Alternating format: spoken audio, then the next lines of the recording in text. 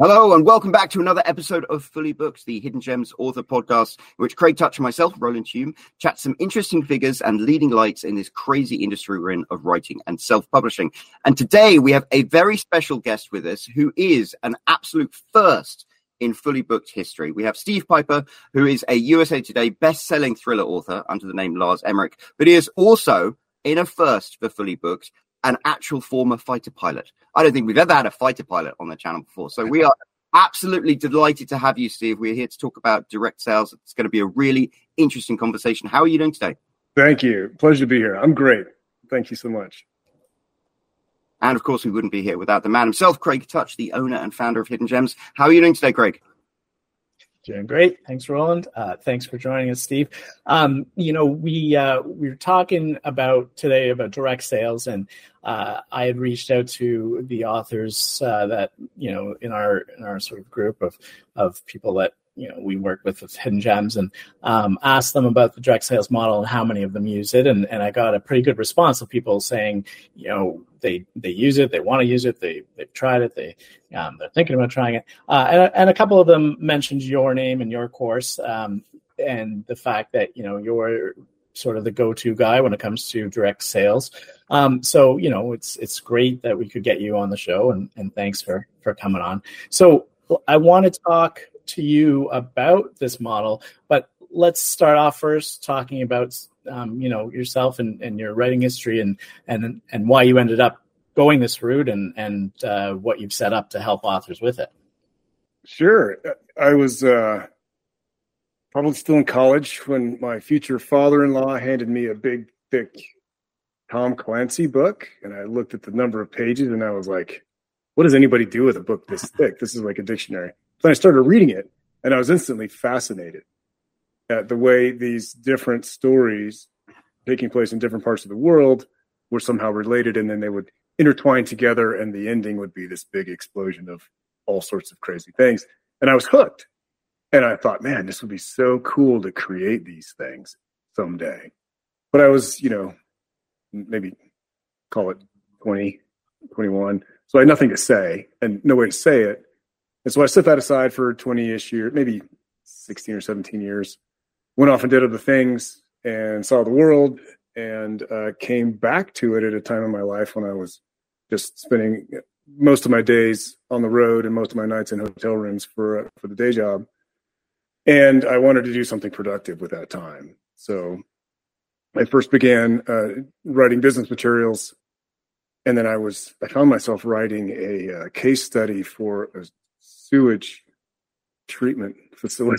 I was writing about solid waste objects in the sewer system, and I was like, I had one of those moments where I was just like, what am I doing with my life? Like, how did this happen to me? I'm writing about poo in the sewer system.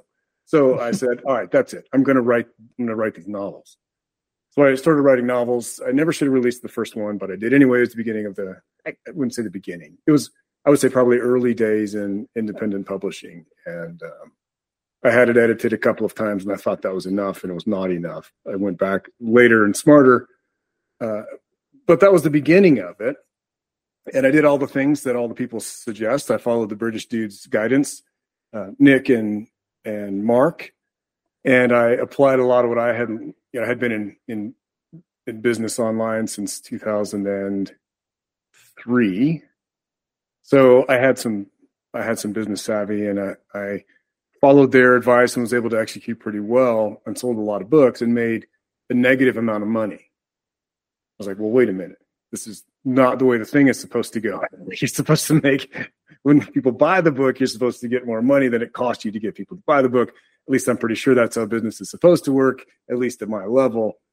And so in the middle of all of that, I got a nasty gram from Amazon scolding me for some undisclosed crime against the terms of services that I had allegedly committed. And the consequences of this crime, real or imagined, were that Amazon were planning to withhold a significant portion of that month's royalties.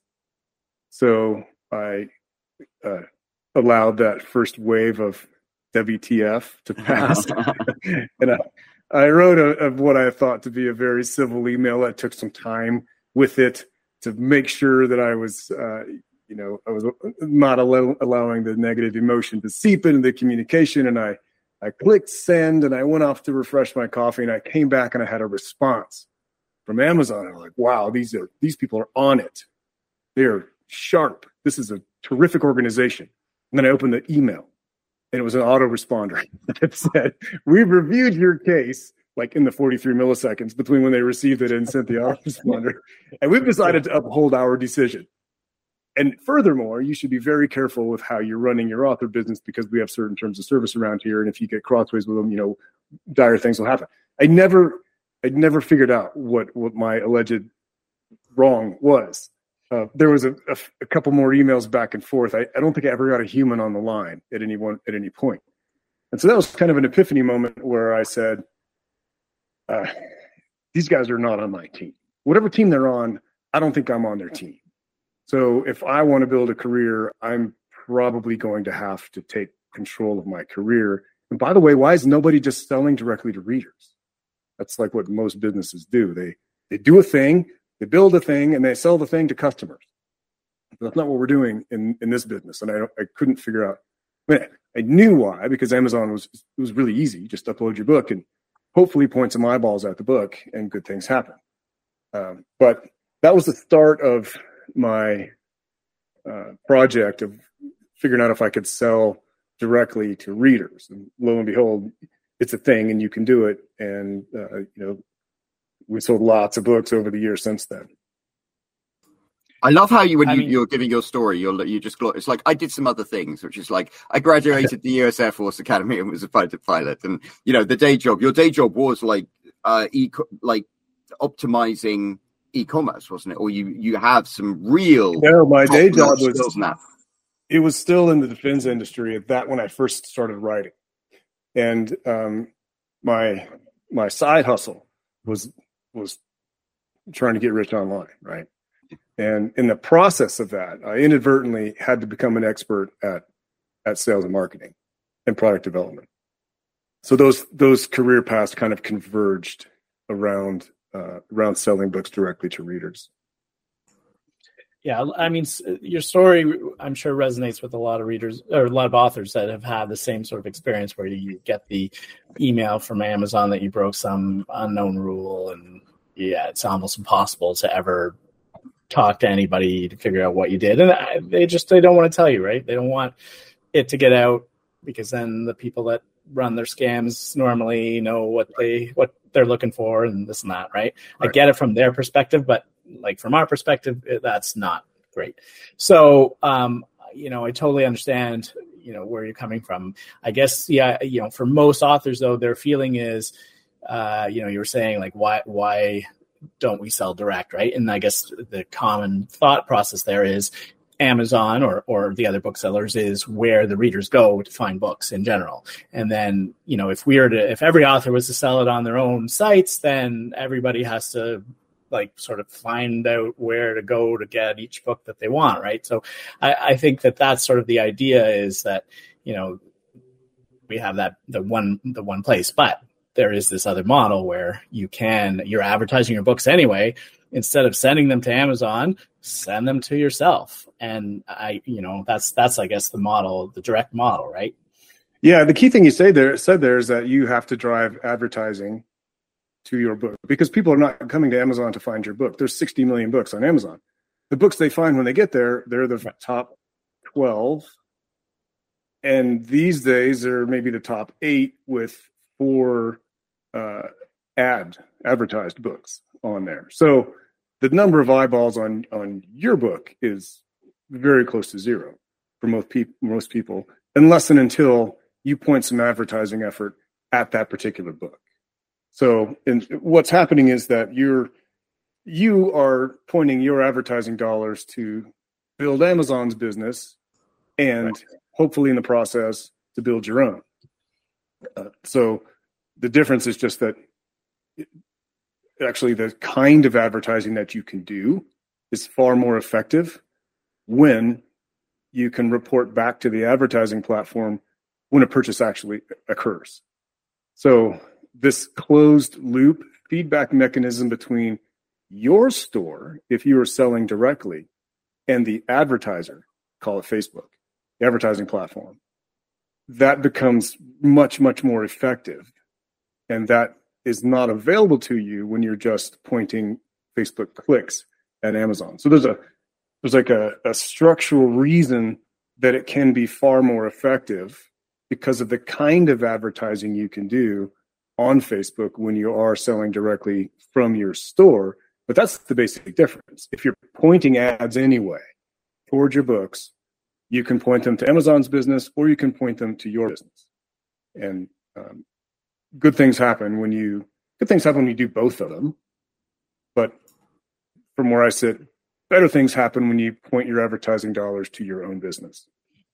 And so to clarify for people, when you're talking about, the closed loop and being able to track everything, you're talking about the idea that with Facebook, you can track those clicks and those sales only if you can, put a pixel on your site, your own site. You can't track the sales once they get to Amazon. If you're pointing them to Amazon, you can't tell. All you can tell is if they clicked. You can't tell if they made the sale, right? That's exactly right. Right. So if you can send them to your site, you can track all sorts of things, which allows you then to optimize, who you're sending the ads to and figure out who's buying and who's not and build lists and all that stuff, right? That's absolutely right. And it actually goes one layer deeper, which is that the humans who see your advertisement are known purchasers when you're able to send a purchase ad. It's a different kind of ad on Facebook to your store. So these are more expensive ads because these are more profitable customers for businesses to advertise to. And the reason they're more profitable is because Facebook has watched them purchase things, right? Click on ads and purchase. So these people are known to purchase, whereas the people that are shown your ads when you're just trying to get clicks, those are the cheapest people on the platform. And the reason they're so cheap is because they don't buy. Facebook is not going to show you buyers when you're just paying for clickers. So when you can advertise to purchasers and track the purchases so that Facebook knows what success looks like, now Facebook is on your side, helping you find people for your business who have a much higher likelihood of purchasing. And then once you get a few of those across the finish line in your business, Facebook starts getting a sense. I'm saying Facebook over and over again because that's where the readers are by and large. In fact, that's 69% of every advertising dollar in digital media last quarter and for many, many quarters ago. That's almost 3 times more revenue than Google makes in advertising. So there's that virtuous cycle of when you can run a purchase ad, it's shown to buyers, and buyers go to your store, and a fraction of them will purchase from you, and that information goes back to Facebook. And so this closed feedback loop is what allows you to grow at a much quicker rate than if you were sending non-buyers to your store or non-buyers to Amazon's store. There's another aspect to it, which is why I was first interested in what you were doing. You had an advert that ran, which is get off the Amazon hamster wheel. And ever since I've been in this business, I've been frustrated by what I call like the 90-day cliff, which is you get paid 60 days after month's end, but your advertisers want to be paid every month or every time you reach a certain thing. And it's like, if you're trying to snowball things up, how do you do that? Whereas the system of direct sales means you get paid the same day in cash that you can then put into advertising the next day. And that as a game-changing concept is amazing. It's so powerful operationally, like just as a business owner. And if you're an author, you're a business owner, like it or not. When you get paid in a couple of days, it's just bank processing time between when a customer purchases and when the money shows up in your account. It's so different when that's 2 days and not 90, because your credit card, your business credit card or your personal credit card, they're going to expect to be paid at the end of the month, right? Or whenever your bill is due. They don't care that Amazon is still 2 months away from paying you. So you have to carry this float. And you're exactly right. Even when things are going really well, it's really hard to scale your business when you have to carry the debt of your advertising for up to a quarter, like up to 90 days. That's a really big deal. Yeah. And I mean, these days too, the other issue is you send those people to Amazon. It used to be you send them to your product page and, there was very little in the way of distractions. Now there's your product page is almost a billboard for every other book that Amazon is selling. So you're spending those ad dollars and you're pointing people to the page on Amazon, but then those people might get distracted by other books that are on your page.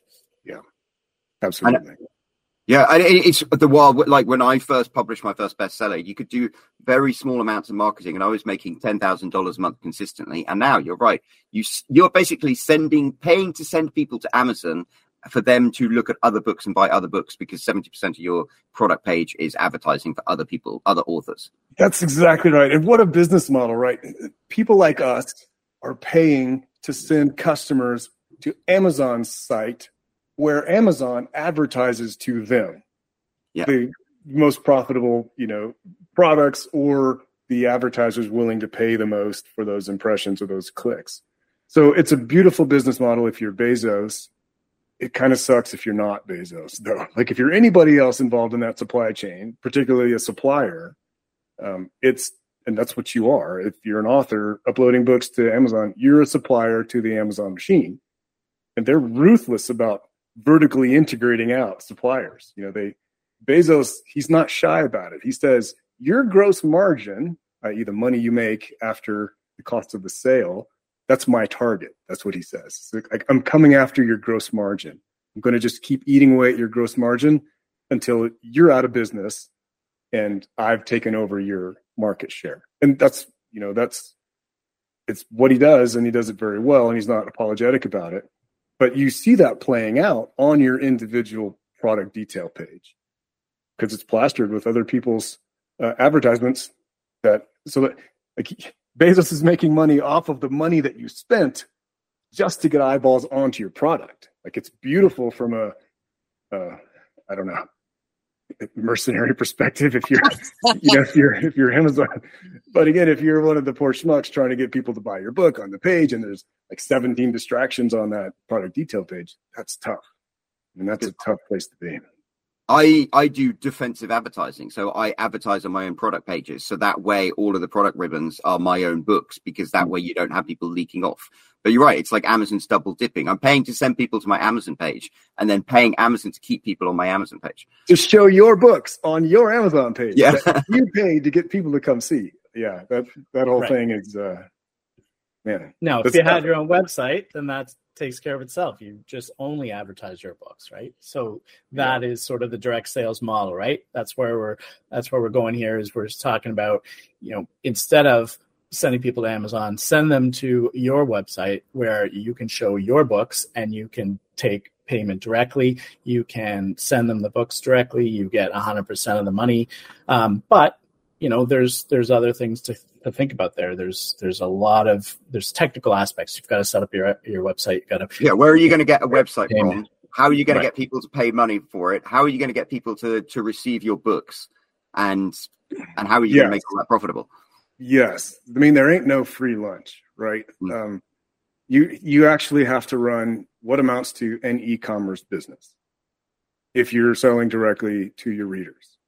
And that's all of those things that you talked about. It's advertising, and not just throwing ads up and hoping. There's a methodical process that we follow step by step. We break the ads down into individual components and then test each of those individual components to make sure that we stand out and we resonate with the readers in our genre. And then when they click, like you say, they have to go someplace. And it's just as easy as in most cases, as a product page, like on a Shopify store. That works in some genres and in some demographics. In other genres and demographics, you typically have to stop on a sales page. And in many, many cases, you probably first have to give away a free copy of your first in series. Like, that's the most profitable model that we found for the longest. You can still send people directly to purchase. But either way, somebody has to build that page and then make it work, right? And then you have to put all the back end stuff together so that when a person purchases a book from you, either it shows up in the mail at some reasonable time in the future, or if they purchase an ebook or an audiobook, that's delivered to you in a way that you can consume it. And all of that, as the author business owner in a direct sales scenario, that's on you to figure out. That's on you to put into place and to make sure it works and to make sure also that it's profitable. And that's not trivial. It's a lot of effort. So it's not like this is, the clouds part, the angel choirs sing, unicorns dancing in the field. It's work. Like, this is hard work. There's nothing easy about it. Also add into the mix that there's like 60 million books out there. So this is not a market that has any scarcity in it, right? So you got to work hard to stand out and get eyeballs on your words. It's just the nature of the beast. I don't know. So what kind of authors have you worked with and spoken to? And have you seen failures as well as success stories, the people who can't cut it? I mean, I found the biggest thing when I'm selling is always your book. Your book has to be really good. Yeah, that's the core of any business. Word of mouth is always working, whether it's working for you or against you. Mostly relates to the quality of your product. So, what I tell folks is that your book has to be on par with the trad pub examples, traditionally published examples in your genre. And you see a lot of authors and a lot of books, you can tell within a paragraph in many cases if this book is on track. And you can tell within a chapter after that. And the ones that remain after that really quick litmus test, it's a relatively small percentage, right? So the quality of your work always matters. Quality of your product in any business, it matters, but it matters especially in a business like this one where, so somebody picks up a thriller, for example, and they're not hooked in the first chapter. Like, well, there's like 100 other thrillers on my Kindle right now. I could just go pick one of those and give that one a try instead of this one. So it totally is about related to product. The next thing is that we've already talked a lot about the technical kind of details associated with this, and it's not for everybody. If you spent the first 6 decades of your life without internet commerce, it's harder to pick up all the tricks and all of the tools and understand those. All of the level of skill that digital natives take for granted, but older folks who didn't have that experience, it's harder for them to figure out how to, where to click and what to put in the space, So it's interesting because, we talk a lot about sort of what you were just talking about, which is the idea that, as much advertising as you want to do, you still have to have a product that people want to buy. And that means, like you were saying, your book has to be well put together. You can't just say, oh, I wrote a book, I did a cover in Paint and, I edited it myself and here we go. Let's let the money roll in. You still, even if you're not doing the direct sales model, you're not going to be successful that way. Right. So it sounds like all of those same things apply. And that means that, if you're not being successful in the non-direct sales model for a lot of those reasons, you're still not going to be successful. It's not a solution to fix all your woes. That's right. One of the neat things though, about when you embark on the direct sales tack, or if you're even doing any advertising, say on Facebook anyway, there's a certain process you can follow to optimize those ads such that they work much better. You do that by breaking them down piece by piece. One of the elements is obviously the headline. And the way that you test the headline for advertisements to work to sell products, this is also a brilliant way to test things like your premise, your taglines, your hooks, even your opening sequences, say to the storylines, so that you don't go off and write a book unless and until those elements score really well. And that puts you it's 100x the odds that you're going to have a book that people care to read. If you've taken the time to follow this process, it's still your ideas. It's still your magic, right? But you're just going to test 12 ideas at a time. And then your market is going to vote. They don't know they're voting, but they're going to vote, and your ideas will come back rank ordered, 1 through 12. And if number 1 is good enough, it's above a certain threshold, go for it. There you go. Like, now you're writing with confidence that not only will people like it, but the primary thing you're going to use to sell the book, already that it resonates, right? The hooks, the taglines, the premise. So the skill set around making profitable ads is also the skill set that de-risks your writing process so that you can write a book that resonates. This works whether you're writing a novel or whether you're writing a nonfiction book. Still, you have to execute, right? Great topic, poorly written, it's not going to go all that far. You get more eyeballs than a topic nobody cares about. That's also poorly written, of course. But it just is such an advantage to begin with statistical knowledge that you're on the right track as you start writing. So that's a neat kind of spin-off benefit of the process that we use to dial in an advertisement. It can really de-risk your product creation process as well. I mean, at the end of the day, they always call writing a craft rather than an art, because you're crafting something. Like a carpenter, when he's making a table, needs a flat surface and 4 legs. And if you're writing a romance novel that's going to appeal to people, you need like the certain tropes that you mentioned in the blurb, and it needs to be written in a certain way. And that's like you're creating a product. You are. The product is a work of art. So think of it this way. When you're writing the premises that you think are going to be a fun book to write, you're creating 12 little mini works of art, right? Premise number 1, oh, I love this one. It's great because it's got this. Premise number 2, oh, I really like this angle. It's your art. It's your ideas. It's the joy and the fun. And you're just putting it up there, and your market is voting on which of your little mini works of art is the one they would most like to read. So think of it that way. And then when you get that back, hey, you're still writing the sentences. You're still writing the story. You're still hitting all 28, 21, whatever, 4, whatever the number is, all of those key elements in your beats, story arc. You still have to execute on that. You're not testing all 300 pages of your novel or whatever.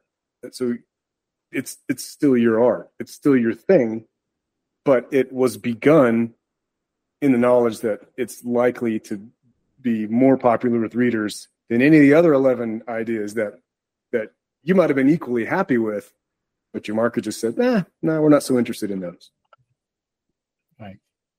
So if if you're saying that, the person still has to have all these elements in place for it to be successful, when someone approaches you to buy your system, your course, whatever you call it, are you vetting those people based on? Are you taking a look at what it is they're trying to sell and saying to some people, listen, you've got some work to do before you should bother here, or is it just open to anyone? And then you work with them? In the beginning, it was the first thing where people would say, hey, I want to sell lots of copies of this. And there were 2 things that I looked for before I took anybody on as a client. And the first was the number of titles, because it's exceptionally difficult to make money, particularly in the fiction business, with a single title. It's just hard to do. And then the second thing was the quality. And so I had many, many, many conversations where I just said, hey, either you don't have enough books to, I couldn't guarantee that anybody can be profitable because they have to execute. Like, I can't run their business for them, but I didn't have a strong probability. I didn't have the sense that I had high confidence that I could make this series of books profitable with them. So I had a lot of those kind of conversations where I said, I don't think the covers are on par with the top 25 in your genre right now. I definitely don't think the writing is on par. I think it's probably had a copy edit, but it needs another one, and it needs probably developmental edit in many cases. So I had lots of these conversations. Lots of people were angry with me. Some of them went and did those things and came back And I was surprised to see them back, because most people didn't. They just went away angry. Some of them came back and ended up selling a ton of books later. So that was the way that it worked in the beginning. Like I didn't want to take anybody's money unless I had really high confidence that I could help them succeed financially with the business. Along the way, I realized this other thing, though, about, hey, you can test a book before you write it. And in fact, that's the highest leverage activity you can possibly do if you want to sell books that you write. And guess what? The same tool set that makes the advertisement work to sell the bundle of the high quality products that we used to take on and still do. But this same tool set will help younger authors, newer authors, produce sufficient quality books that they have a strong probability of selling them in the future. So when I realized that, I lowered the price of the program. It's no longer invitation only, and anybody with a credit card can join, for better and for worse. But they get access to that process to figure out, hey, what book should I write? Of all these great ideas I have, what should I really invest the time to turn into a book? And as I'm turning them into a book, I need to be testing things along the way to make sure that I'm still on track. So your process, like if somebody comes to you and signs up for the process, what is it that they're getting exactly? Two things: the structure, how to put the tools together to sell. So the structure functions. So an advertisement leads to a landing page of some sort. We'll just take the simplest case, and that landing page might be the sales page for a bundle. And the sales page, when the person clicks, it takes them to the checkout to purchase that bundle. Usually an ebook, sometimes an audiobook, sometimes a physical copy, depending on your genre and whatnot. So that structure has to work. And if it's an ebook, once they make the purchase, the ebook has to be delivered somehow. If it's a print book, the print book has to be delivered somehow. And it's the same for an audiobook. And then also, when a person comes into your world, either as a customer or somebody who signs up for your email list, that begins a relationship that plays out via email. So you need an email service provider in that mix. And how big a deal is email? Well, up to 42% of the total revenue of my business has come from email. So that's the first thing, the structure. But there's lots of different ways to put the structure together. All of them work. But the structure doesn't make it work profitably. Like, you have to know what to put in the ad, and you only know that by testing what to put in the ad. And you have to know what needs to go on the sales page, for example, and you only know that by testing the sales page over and over and iterating and improving and observing the data that comes back. So that's the testing process that makes the structure work profitably. So those are the two broad categories of what we cover in the author training program. It's called AMO, by the way. What does AMO stand for? It's Author Marketing Mastery Through Optimization. Sounds so hardcore. I like it. It is hardcore. It's hardcore. AMO. Nobody says, yeah. And I'll tell you what, I take endless grief over that as the number of school shootings has increased over the years. And I regret having chosen that acronym for that reason alone. But it's out there and people refer to it that way. And it is hardcore. Nobody who's done this says, oh, this was the easiest thing I've ever done. Because it's not. I mean, it is a pain in the ass. But no feels about it. The thing is whether or not it works. I mean, and it all comes down to 1 cent, doesn't it? I remember the first time I started advertising my books and realizing I was making a profit. I was just like, oh my God. And then you improve that margin. But I mean, anytime you're making a profit, you're making a profit. You've got a machine where you insert money and you get more money than that out. It's like discovering fire or something. That's exactly right. That's exactly right. Yeah, I still remember the day when I just was, I wouldn't say inventing the process, but kind of inventing the process and trying to get it to work. I remember the first day that it worked profitably, and I knew that this changes everything. Like this is a big deal. So if somebody did sign up for the process, are they just given a bunch of materials to read and go do, or do they have access to you, or is there a community? How does it all work once they've signed up? Yeah, and in the beginning, my idea was I'm just going to put everything I know into courseware, and it's going to be perfectly clear, and everybody will be able to diagnose perfectly what might be going wrong in their situation and fix it. It didn't turn out to be the case. I did, as a precaution, have weekly coaching calls for the early clients, and those turned out to be really valuable because I had seen just hundreds and hundreds and hundreds of these things over the years and had some experience fixing them and getting them to work right. So that's and it came with the course when the course was $6,000. It doesn't come with the course now that it's $1,000, but it is a subscription upsell. We meet 3 times a week, and it's not like cheerleader session, rah, rah, keep going, keep trying. We actually look at data and look at the specific area that they're working on and offer specific, suggestions for how to make changes to it. So it's really like in the trenches with them. And we also have a Facebook group where people can post questions outside of the call hours, or if folks who didn't sign up for the call, and they'll often get really quick, really great answers. I think that's one of the other things as well. When it comes to advertising, it's not like you build the system and it works flawlessly first time out of the box. It's like you build the system, and then from the data that you can get, you know which areas to improve and things. I mean, that's right. I know on Amazon, I changed the font size for my blurb once and got 50% more conversions. But the benefit of your system as opposed to working with Amazon is you don't get the same level of information to work with from Amazon. They have affiliate tags now, which give you a lot more information. But I mean, when you're doing it with your own website, you can check, when they landed on your page, how long they stayed on your page, which part of the page they read, whether they went through to the next page, whether they read the sample that you might have given them, whether they went to check out, whether they like every single thing there. And you can see where there's something that's tripping them up and work on that and improve it. But it is a process of improving things until you take making a loss into turning a profit. Yeah, you said that perfectly. That's exactly right. You just look at the details of the customer experience. And there are cool tools out there that they're anonymized, so you don't know which individual's session you're watching, but you can watch a person almost in real time as they're working their way through your page. And you sort of get a sense for what they might be thinking as you're doing it. Again, it's anonymized. It sounds creepy and Big Brother. Really, you're doing this so that you can give them a better experience.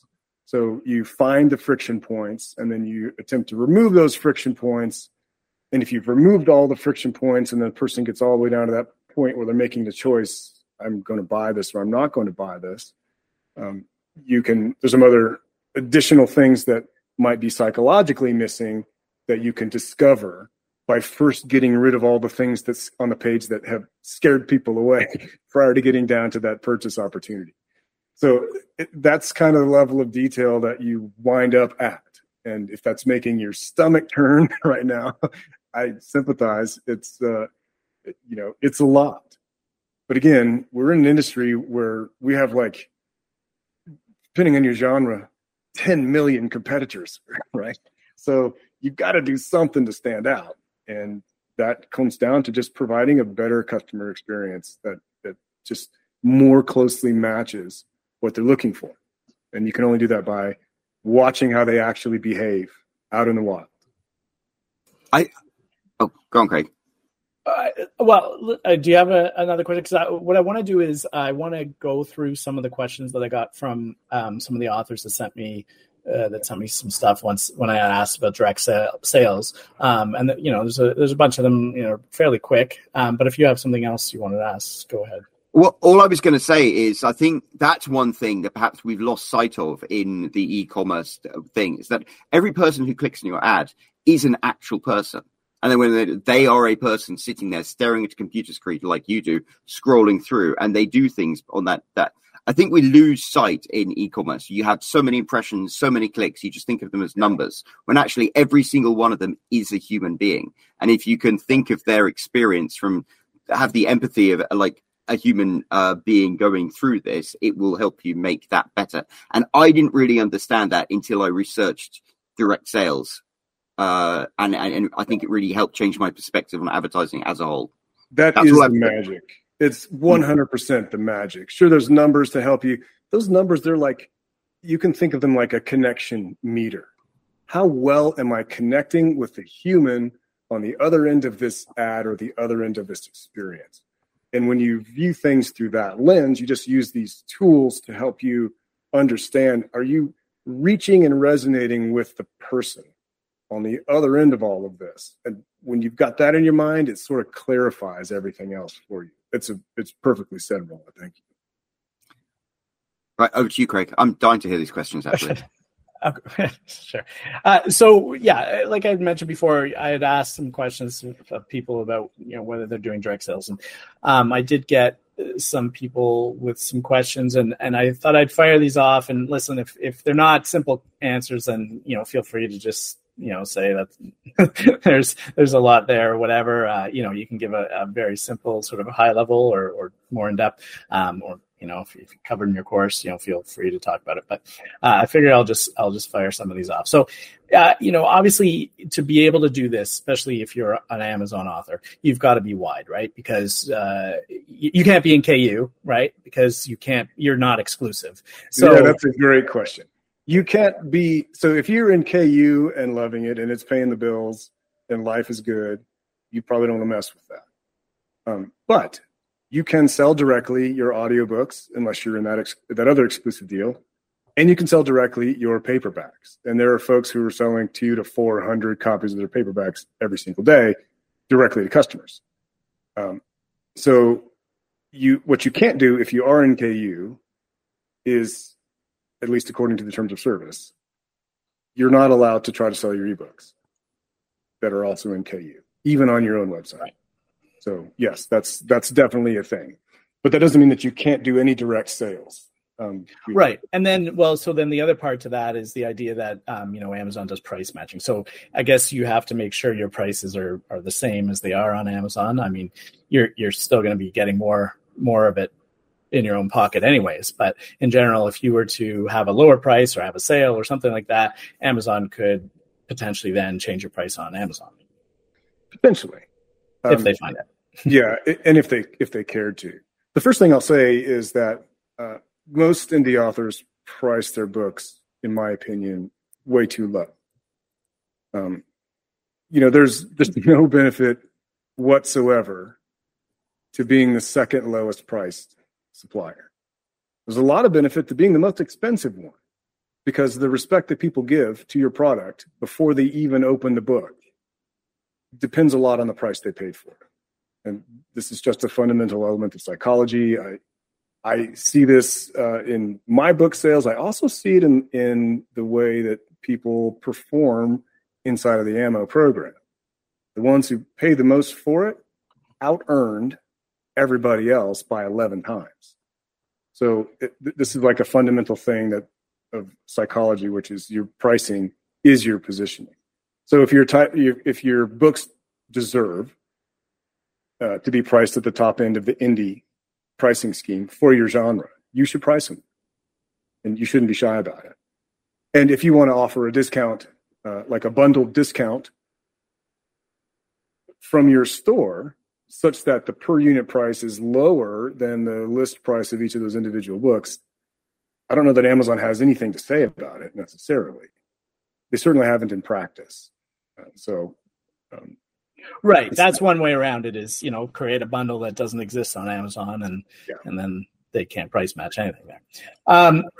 We talked about the idea that, when you're sending people to Amazon, you are sort of, advertising for Amazon or people go to your product page and then they can go elsewhere. But there's also the idea that, you sell on Amazon, it ranks you, then you get onto the organic list. When on your pages, do you generally have links to your book on Amazon, or you're just basically just buy it here and you don't even talk about it? But obviously people would then go to Amazon if they wanted to buy your book. Yeah. Felt like that was more trustworthy or something like that. It's the second thing. So we don't generally provide off-ramps to Amazon from our own assets. What does happen is there's a certain category of people who are Amazon diehard customers. They're only ever always going to read something they got directly on their Kindle.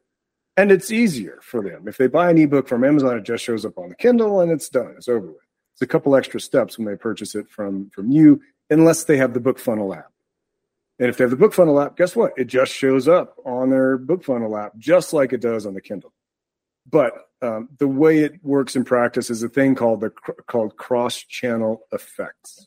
So you advertise on Facebook, for example, for your direct purchase offer on your store, and a person sees that, goes, oh, I would like to read this. I'm going to go search for it on Amazon. And they type your name or the book title into their Amazon search bar and buy your book there. And so that's why we see in 100% of cases, Amazon royalties are increasing when people start advertising, particularly when they start scaling, but often from the very beginning, they start seeing increase in Amazon royalties. That's interesting. But I'm old school advertising. I used to work in radio stations and stuff, and we used to talk about the 7 touches there, which of course you can't do now because of hashtag Me Too. But 7 touches wasn't quite so sketchy then. It means if somebody sees your product advertised in 7 different places, once on the radio, once in the newspaper, once on TV, once on a billboard, then that's when it enters their mind as a thing. And so I guess even if you're advertising to sell directly, you're still doing one of the 7 touches, so they can go and think about your product when they're on Amazon. You are, but we're using a different style of advertising called direct response. And the way the direct response ad is written and constructed, it's meant to invite immediate action, even if this might be the first time a person has seen it. And it does tend to work that way. And it's been around for a really long time. I'm sure you've received one of those direct response mailers at some point and read some shockingly compelling story about some shockingly mundane product that suddenly made you think, goodness, I need one of these for my home. So it's a style of advertising that is it works more quickly than the style of advertising that you're talking about, which is typically more a branding kind of style of advertising. So branding works for sure. It just works over a much longer time scale and over a much larger ad spend than most authors, myself included, would really care to spend. So we aim more toward direct response, which is giving a customer a really good reason to check out your product or your offer right now. Okay, a couple more. I know we're running out of time here, but do you find that there are certain genres that do better than others? Is it nonfiction versus fiction, or something like that, or is it just anybody can be equally successful? It's the genres where it's difficult to be successful selling physical copies directly are those genres with high page counts. So think like epic fantasy and maybe some memoir. That's just a function of the number of pages you have to rip and print, and then the number of miles you have to ship all those pages to get them to your customer's door. In those genres where prices are depressed, think like romance, what we often see is quantity overcomes the per unit price. So if a thriller bundle might have, call it 4 to 6 books, really successful romance bundle might have 10 to 12 to meet the kind of price point that pays for the advertising that got the eyeballs there. So all that's to say, it's down to the author in basically every genre. And I should say it's down to the author, business owner, right? So is the product great and is the marketing on point? And those two things have to converge. Okay, so that leads into the sort of shipping related questions, which are somewhat technical. But I guess it comes down to: are you doing it all yourself? Because there's questions around, do you have to keep a whole bunch of inventory on hand, and how do you ship from Canada to the U.S. or any country to the U.S. or wherever your sales are coming from, and the costs of that and all that, or are you using some sort of person or service that does all that for you? All of the above. All of the above. Print on demand is super convenient. You pay for that service, and that eats into your margins. There was a paper shortage for a while that drove those prices up.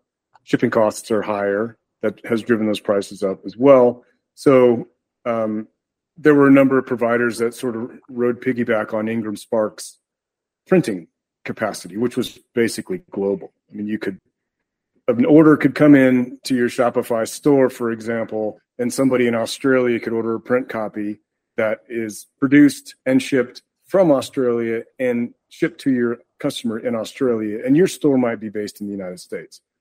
So that landscape is changing. Ingram Spark and the companies they resell to, they're pricing themselves out of the game.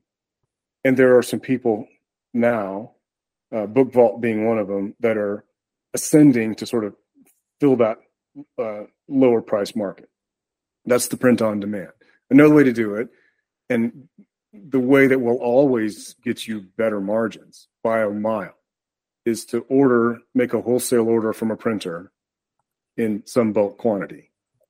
Whether you process those every time an order comes in yourself, or whether you have them shipped to an author assistant who does this for you, or whether you contract with a thing called a 3PL, a third-party logistics operation, like they'll pick, pack, and ship your title for you.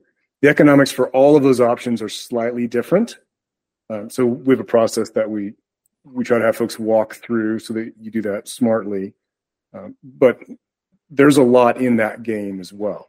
So it's just a matter of where are you in the process of developing your physical book sales, to your readership. So there's most simple, super one-size-fits-all kind of answer. Right. And then sort of the last one is just around, collecting money and taxes and all that stuff. I imagine that when you're setting up a website, you probably have different plugins and such that could handle a lot of that for you. Yeah, there are third-party plugins for certainly for Shopify, that help sort of simplify the tax situation. I will say that nobody has this figured out because the taxes are different, not just state by state in the U.S., but county by county, and then sometimes municipality by town by town. And there's no enforcement mechanism for the town of Poughkeepsie, Idaho, to enforce the sales tax situation from your store in New Jersey or whatever. So this is a really big nationwide, worldwide situation that is not lying flat. There's a lot of uncertainty in every corner of it. That said, your Shopify store will tell you, hey, you need to pay sales tax in Kentucky now. So go get your stuff set up in Kentucky.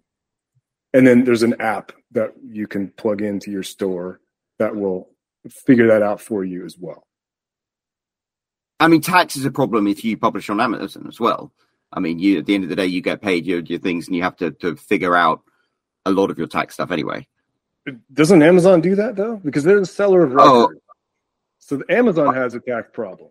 What they give to you, like they charge that on top of, you don't actually ever see that in that sale price. Amazon figured that out for you. That's money that never touches your hands. On your Shopify store, though, somebody in Kentucky may say, you're not liable for X dollars because you sold X dollars of worth of product and shipped them to my town in Kentucky, for example. But that's where the app comes in on your Shopify store, for example, to help you with that. That's a whole level of extra complexity that I had not even thought about. It is in theory. When you think about it, your brain breaks. In practice, it's not a thing yet, really. That's a good answer. Well, that's all the ones that I had. So thanks for clearing all that up. Yeah. Well, and we've gone over time a bit, but what a fascinating discussion. I am so sure that people are going to be glued into this. Steve, where can people find out more about what it is you do? You could just head over to ammoauthor.com, AMMOAUTHOR.com, and it'll ask you, hey, do you write fiction or do you write nonfiction? And then I'll put you over to the right place. That's brilliant. And Craig, do you have any final questions before we wrap up? No, I burned through all my questions there, but thanks again for coming on and really, illuminating this very complicated issue for so many people. And I'm sure there are authors out there that not only appreciate this, but will likely sort of look into your course, or, I know that there are other ways to do it, but, it seems like you've been doing it for a while. You've got it all figured out by now. So definitely if they're not going to try to do it themselves, they're best off looking for someone like you for help. Thank you. It's a great opportunity to be on with you guys. I really appreciate it. And yeah, there's a lot of complex details, and you can get as nerdy about it all as you want. But at the end of the day, it's just you selling your stuff to other humans. And that's a cool thing. I love that more intimate relationship. I love hearing from my readers who tell me about stuff going on in their lives. And it's just a cool relationship that you can build with your readers and fans, and help them become super fans down the line. Well, that's a brilliant way of looking at it. Steve, thank you so much for taking the time to speak to us. This has been absolutely fascinating. I'm really, really overjoyed we got to have a chat to you. And if you've appreciated what Steve has to say, whether you're listening on your favorite podcast channel, whether you're watching on YouTube, head down to the comment section, leave Steve a comment, let him know how much you appreciate what he came and shared here today. And while you're down there, if you haven't already, hit that subscribe button, hit that like button. There's a little bell icon so you get notified every time we have a new episode of Fully Booked. Speaking of which, we'll be back with another episode of Fully Booked next week. So until then, stay tuned. Thank you very much.